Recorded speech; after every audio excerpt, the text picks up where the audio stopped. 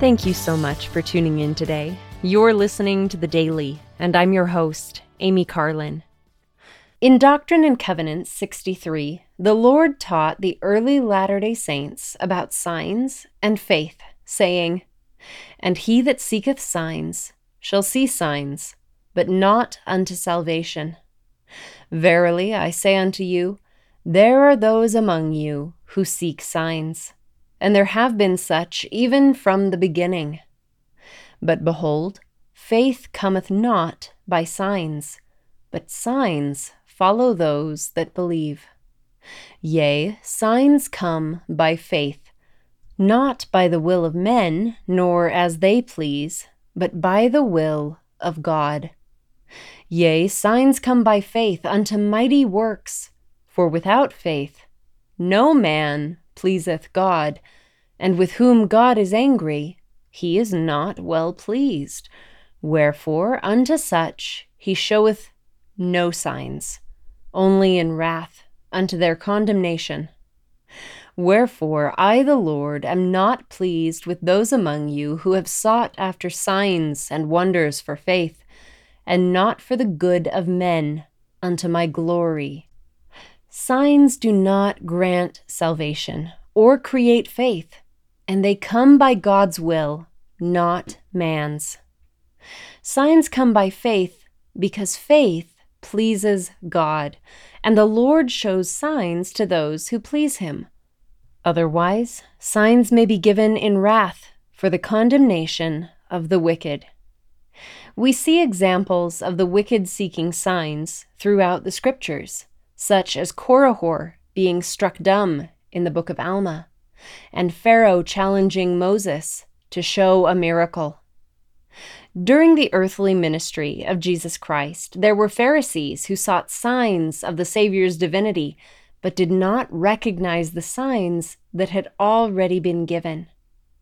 In response, the Savior sighed deeply in his spirit and said, "Why doth this generation seek after a sign?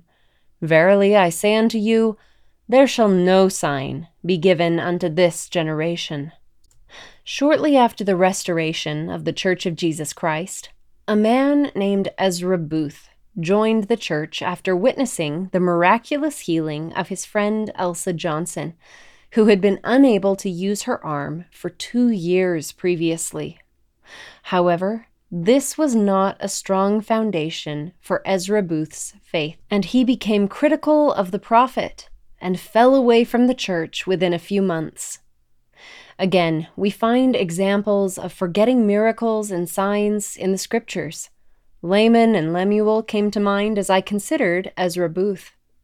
How many times did these brothers see angels and miracles, and yet, in the long run, they would not believe? The people in the Americas saw signs and wonders before the birth of Christ, but we learn in 3 Nephi that the people began to forget those signs and wonders which they had heard, and began to be less and less astonished at a sign or wonder from heaven, insomuch that they began to be hard in their hearts and blind in their minds, and began to disbelieve all which they had heard and seen. The Lord is a God of miracles, and signs follow those who believe. However, rather than basing our faith on miracles or signs, we should build our faith on the confirmation of the truth that comes from the Holy Ghost. For the Spirit speaketh the truth, and lieth not. Wherefore, it speaketh of things as they really are, and of things as they really will be. By the power of the Holy Ghost, we may know the truth of all things. As the ancient prophet Moroni taught, "Dispute not, because ye see not, for ye receive no witness until after the trial of your faith. For if there be no faith among the children of men, God can do no miracle among them. Wherefore he showed not himself until after their faith." Our God is a God of miracles, but those miracles follow faith in him. Thank you again for listening today. The Daily is brought to you by The Church of Jesus Christ of Latter-day Saints.